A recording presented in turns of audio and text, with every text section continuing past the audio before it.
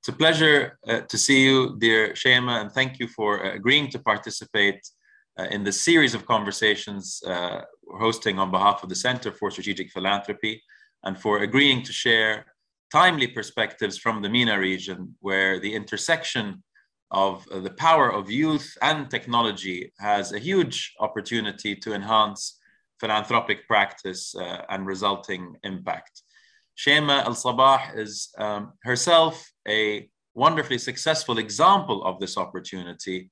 Shayma's calling to launch Give in 2019, I believe, came when she could not find the tools and information that would enable her to effectively and transparently support response efforts to a large earthquake that struck Iraq and Iran. And determined to address this need, Shayma enrolled in accelerator programs to gain the knowledge and support that she needed to pursue her specific goal of making online giving as easy and trusted as perhaps online shopping. Give is now successfully channeling large amounts of support and donations to address numerous urgent causes, not only in Kuwait, where of course Shayma is from, but also elsewhere in the MENA region, as well as wider Asia and Europe. Dear Shayma, I'd like to begin with the story of Give. What is Give's ultimate vision? How does it work? And what inspired you to establish this platform and put so much of your time and energy behind it? First off, thank you for having me. It's a pleasure to be here and to have this conversation with you. So Give is a nonprofit company which aims to improve the process of donating and encourage charitable giving. We created an online platform which connects donors with registered Kuwaiti charities in order to provide more choice, convenience, and transparency. Users can donate on our app or website, give.org.kw. I have to plug it. And it's completely free for charities to join. 100% of the donation amount goes to charities. And we provide all of the charities with access to their own portal where they can add projects, add reports, monitor donations with complete transparency. At the moment, we have 20 charities on board and over 190 active projects, both in Kuwait and internationally. So how does it work? We believe that by utilizing technology in a very straightforward manner, we can do our part to bridge the gap between donors and charities. So if we look at donors, it used to be the case that if someone wanted to donate, they weren't really aware of what was available in terms of campaigns. We'd find out about new campaigns on social media, like a sponsored ad, or through word of mouth in our family, which is quite a haphazard way of donating. The other thing is that if someone had a specific cause in mind, if they saw something on the news or they wanted to give to a specific country, they'd have to go to Google or browse through various websites until they found what they wanted. And this is, time consuming and inconvenient. And the longer that this process takes, the less likely the person is to donate. They'll just forget about it. So a platform such as ours helps solve some of these problems. And it also serves to provide you with some added benefits. We've gathered all the campaigns in one place by various charities. So the donor has easier access to information. It's also easier to filter because we have a double filter by category or by country. So you can search if you have something specific in mind. Our main page on the website and the app is dynamic. It keeps changing. So whenever there's an emergency or a new campaign's launched, we highlight them, we showcase them. And it also changes according to time of the year. So for example, during Ramadan, we'd focus on iftar and so on. So you could browse or you could go and search for something specific. The other wonderful thing about a platform is you can compare projects from different charities. And in that way, you can learn or find out about campaigns or charities you didn't even know about before. I think older generations were much more loyal to a specific charity and only give to that charity. But we're finding with younger generations, yes, the charity has to be credible, but it's the cause that speaks to them. It's how transparent the charity is with communicating, right? So a platform allows people to explore and find new campaigns. Obviously, content is very important. So we try to engage with charities and ask them to provide more information about, either at the time of completion with reporting or when they're gathering donations. So tell us about the beneficiaries, the scope of the project, and so on. So that's how we help donors. In terms of charities, in the beginning, we faced resistance because charities are very well established here and they gather a lot of donations. They're doing quite well for themselves. But we can help them attract younger segments of the population and also residents. And we found that charities were not really using technology in an optimal way. Very, very few had functional apps. I could count them on one hand or less. And some of them didn't even have payment platforms. So it redirected to the website. The websites, the UI, the UX, they were not very easy to navigate. And as I said, completely in Arabic, where we have a population of, 3/4 or more are non-Kuwaiti. So at Give, we can help with that. The other thing is we want to help them communicate their needs and their goals, but also communicate the results and the impact. So we're constantly on their case, reminding them of that. So I think that's the what and the how. The why, you mentioned it perfectly in the intro. So it really, the story behind Give was born out of personal frustration and curiosity. So back in 2017, I was sitting at home watching TV and the whole room started to shake. And alhamdulillah, in Kuwait, we were fine. There wasn't much damage. But later on, I thought, I wanted to help and donate people who were badly affected in the epicenter. And it wasn't that easy for me to find the right information. And that struck me as very strange and very odd, especially in a tech-savvy country like Kuwait, in our modern age where we can use our smartphones to buy anything from food to flowers and clothing. It's easy to consume, to buy, to get. Why isn't it easy to give? And this is the question that stuck with me, hence the name of the platform. So I enrolled in a bootcamp, entrepreneurial bootcamp. I set up a nonprofit tech company. So we are a technology company, and started to build a team. Our team works remotely, all over the world. And then I started approaching the charities. And it took about a year from creating the company to having our MVP, which was a very small launch with just a handful in 2019. Just to let you know, the original idea wasn't just a donation platform. It was supposed to be a resource for all your giving needs. So you could give money, you could give your time, you could find out about volunteering opportunities, give clothes or furniture, give a second chance, which was to become an organ donor, because I've also struggled with finding a way to become an organ donor. Their website was down. It was something as simple as that tech issue. But I had to focus, and we decided to focus on monetary donations and charitable giving. That's great. And I love what you said about, if we're so successful at using technology to get, then why can't we use that same technology to give?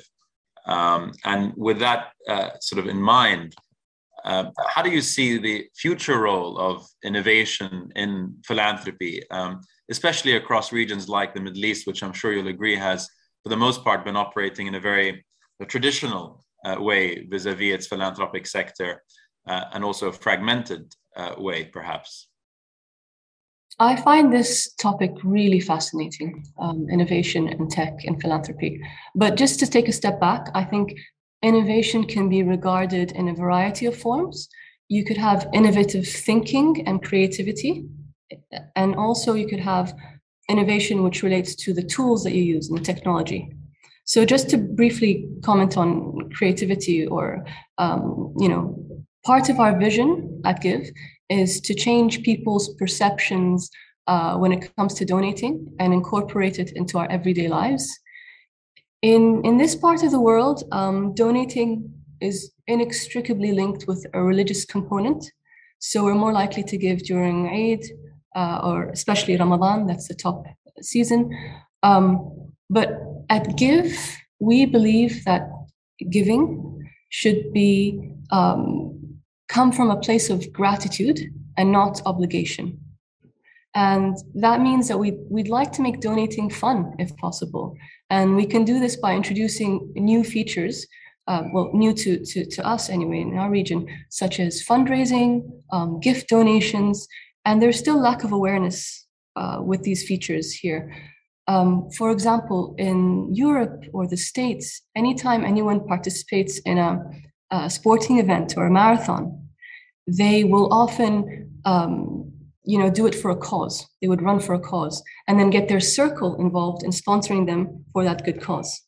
London marathon runners to date have generated, I think, up to £750 million for charities, right?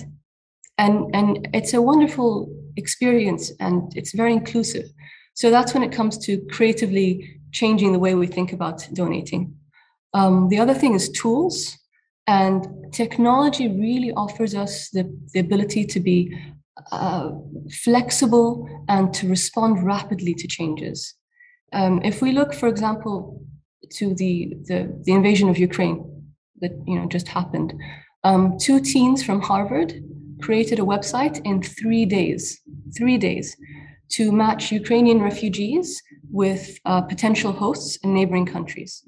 And there was an outpouring of help online from people volunteering to translate the website. The website's Ukraine Take Shelter, right? And now they're even hosts in America and Canada and so on. But they created it in 3 days, right? There was a need, they did it. The other technology that I think is really fascinating and has tremendous potential in this sector is blockchain. So blockchain is a technology that allows digital information to be distributed but not copied, right? So it mitigates against fraud. It happens in real time. There's transparency because you see every transaction along, let's say along the donation cycle in this case, right? And it also offers a chance to reduce costs and be more efficient because you remove the need for third-party financial services. And a really great concrete example of this is the World Food Programme's Building Blocks system. So Building Blocks helps 1 million people in Jordan and in Bangladesh to access multiple forms of assistance from different aid organizations. So how do they do that? It used to be the case that if a refugee on the system, they would be told when to collect their assistance and at different locations, while juggling, obviously, the correct documentation, the authentication forms, different forms for each charity, and so on. Now, with Building Blocks, what they've managed to do is that they can present their QR code, or with the UNHCR, I think they even do it biometrically, so they can scan your iris. And the refugee or the displaced person can visit various outlets or even retailers and buy what they need when they need it. And then that is automatically connected to their online account. So there's a record of each transaction. And it doesn't have to be that person. It used to be before 1 person per family. Now anyone in that family is linked to that one account. So it's wonderful for the recipient of the aid, but also for the agencies. It's done tremendously important work for helping optimization and coordination so that you're not duplicating efforts. You see where there's a need. And then the World Food Programme, for its where Building Blocks is operational, they reported that their costs for bank fees and financial fees fell by 98%. Because they didn't need those intermediaries anymore for like most of the transactions. So it was quicker and cheaper. So that's phenomenal. Sorry, I can go on about this for a while. I'll just mention a couple of other NGOs that I think are doing fantastic work. And each NGO is able to leverage their own know-how in a different way to solve a specific problem. So Charity Water is a classic example of this. They saw that millions were being wasted on poorly maintained wells, because traditionally charities used to go out physically every now and then to monitor and check the wells. So it was quite difficult because they're in rural areas and they were quite infrequent. So if a well stopped working, it just meant that people went back to drinking dirty water until the next maintenance occurred. So Charity Water developed their own sensors, which they placed in the wells, which could monitor the flow in real time. So whenever a problem occurred, a technician could go and fix it. And then after that, they were able to upload information on Google Maps on their website, so donors could see where they were operational and they could see the communities that were being served. Another great one close to my heart is Techfugees. So it's a nonprofit that organizes hackathons, competitions to find tech solutions for problems facing refugees. So they offered Taqaddum, I think, won a prize because they offered training for refugees to become AI trainers, to make visual data AI ready. There's also a great example of a smartphone game, which is open source and free. It doesn't require an internet connection, and it helps teach refugee children how to read. So those are just some wonderful ways how technology can really help in our sector. And all powerful examples. And as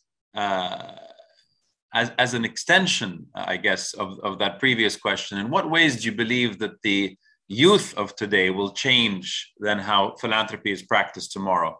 And as a philanthropreneur yourself, what advice do you have to youth who wish to pursue a career in the social sector, which can both support making a living, but also connect them more meaningfully to causes that they're particularly passionate about? I think when approaching the question of youth and how they can change philanthropy, we can look at it in two ways. Because one thing that we can't ignore in our area is, let's say, high net worth donors or family firms. And the other is also, let's say, individual donors. So in our area, as you're well aware, family firms are a huge source of philanthropic capital. So I read a statistic that the top 100 firms, family firms in the GCC, account for $7 billion of annual spending on philanthropy. And it used to be the case that CSR initiatives and spending might have been done in a relatively ad hoc way, or in some cases it might have been to serve a marketing purpose and so on. Now there's more of an emphasis on strategic giving. And part of the reason for that could be that a new generation is on board, and they place a greater emphasis on impact-driven philanthropy and transparency. And also, I think many companies now are required or encouraged to share their social environmental impact, the ESGs and so on. So there's a twofold reason for that, maybe. Or in terms of individual donors and young donors, it's significant to note that millennials will represent 75% of the global workforce by 2025. And according to studies in the US, they are very generous. This generation gives more than Gen Xers and baby boomers in terms of the percentage of that segment who donate. It was as high as 85%. And it's quite significant considering that they have lower disposable incomes than the other generations.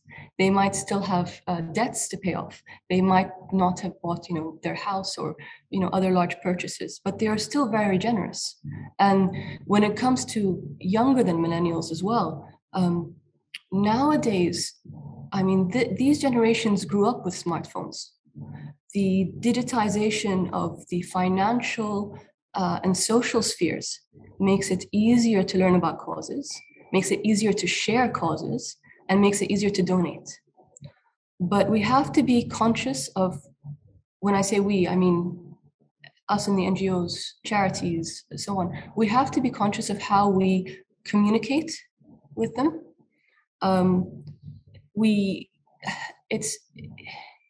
They're already inundated with information. The messaging has to be simple, personal, shareable, and it has to have an impact. If they're going to spend their money, they have to know that there's an impact.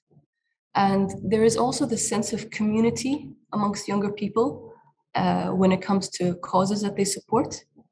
Another brilliant example of young people being involved with charity and philanthropy is in January of this year. I don't know if you heard about the YouTuber in the UAE. So Abu Falla is a Kuwaiti-based YouTuber. Yeah, exactly. He's brilliant. So, and he raised $11 million for charity by being living in a glass box for 12 days and live streaming the event. Okay, I've never seen a live stream or even hardly know what it is, but like he earned Guinness records for the highest, most viewers for a charity event and live stream, right? And the longest continuously broadcast live stream. So that's, the youth can be engaged and be a force for good. So that was, I think, something. Was the second part, what's my advice to youth? Yes, if you can just share some advice. I mean, you yourself have, of course, demonstrated use of entrepreneurial skills and passions towards philanthropic causes, but in this case, of course, developing infrastructure to help to boost other people's philanthropy. So what advice would you have to youth who want to pursue a similar path? I don't know if I'm the right person to offer advice, but I can share some lessons I've learned along my very short journey so far with Give. So it used to be, I mean, it's a cliche, but it's a cliche because it's true. You only have one life to live. So my fear of failure and my perfectionism used to hold me back from a lot of things. I had no background in startups, in technology. I had very little work experience. I was in and out of work frequently as I was having my children and so on.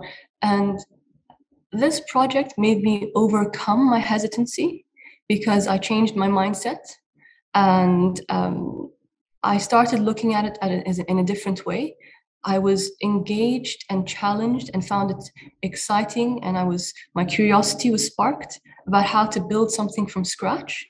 And that's what I focused on, how to build something instead of being fearful of it failing, And I had to accept that everyone starts from step one, and it's okay to learn new things no matter what stage of life you're in. I was in class with much younger people. And it's everyone has to learn and you learn from experience, but also you can educate yourselves. And I think the reason for that change in mindset was, first of all, had to do with being in the startup community. It's a very supportive community, first off. And then in the startup community, there isn't this as big a stigma attached to failure as there is in traditional businesses. So, especially in a small country where everyone knows everyone else, failure to the individual can feel like a stain on their reputation, right? But failure is not the opposite of success. It's part of success, because through that, you start to gain experience. I mean, I remember people with me in the startup community joking about how their first startups failed. And they were joking about it, whereas I would have thought, people don't talk about this. And hearing that VCs would not invest in a startup unless the founder had other startups, whether they'd succeeded or not. So that really switched the way I started viewing things. The second reason was being involved in this sector, so like NGOs and charities. You have to, ego is removed from the equation. It's not about me. It's about something bigger than me. So, for example, many years ago, I would never have gotten in front of a room and pitched an idea, right? As I had to do for the charities multiple times. I probably would not have accepted this interview because I'm fearful of being on camera. I hope I'm doing okay. So that's something I've learned. In terms of young people pursuing social entrepreneurship, and if they can earn a decent living from it and so on, I think there's perhaps a false dichotomy out there that there's either this absolutist model, capitalist model, where you try to make as much money as possible, and it doesn't matter what the economic or environmental costs are. And on the other hand, you try to save the world, but you end up penniless, right? There is a middle ground. There's social entrepreneurship. And social entrepreneurship tries to address some of the most difficult and pressing problems of our time. And you can earn a decent living from it because the goods or the services that you create are in demand, and especially nowadays with the rapid changes in biotech, infotech, AI, robotics, the stable jobs might become obsolete, right? So we still need critical thinking, problem solving, creativity. There's always a need for that. It's especially pertinent in our part of the world where 60% of the population is under 25 years old, and the rates of youth unemployment in our region have consistently been higher than the global average. So it's something like 23% youth unemployment in the Arab world, 14% for the rest of the world. And also the elephant in the room, the pandemic, has really changed, I think, how we look at things. I think it's made us take stock of our lives, and it's really emphasized our interconnectedness. We need purpose in our lives. So whether we can find that in our personal life or in our professional sphere, wherever you find it, we need that thing that will feed your soul. And working in the social sector is one possible way to find it. It's not the only way, but personally, I found a great amount of fulfillment in what I do. Really beautifully and authentically said. Thank you again, dear Shayma, for your time and energy in sharing your story and perspectives with us today. And I, for one, greatly look forward to seeing Give and your other ventures continue to scale and help accelerate the positive changes that we've just discussed for the benefit of many. Congratulations once again, and thank you again. Thank you so much for your time. It's been a pleasure.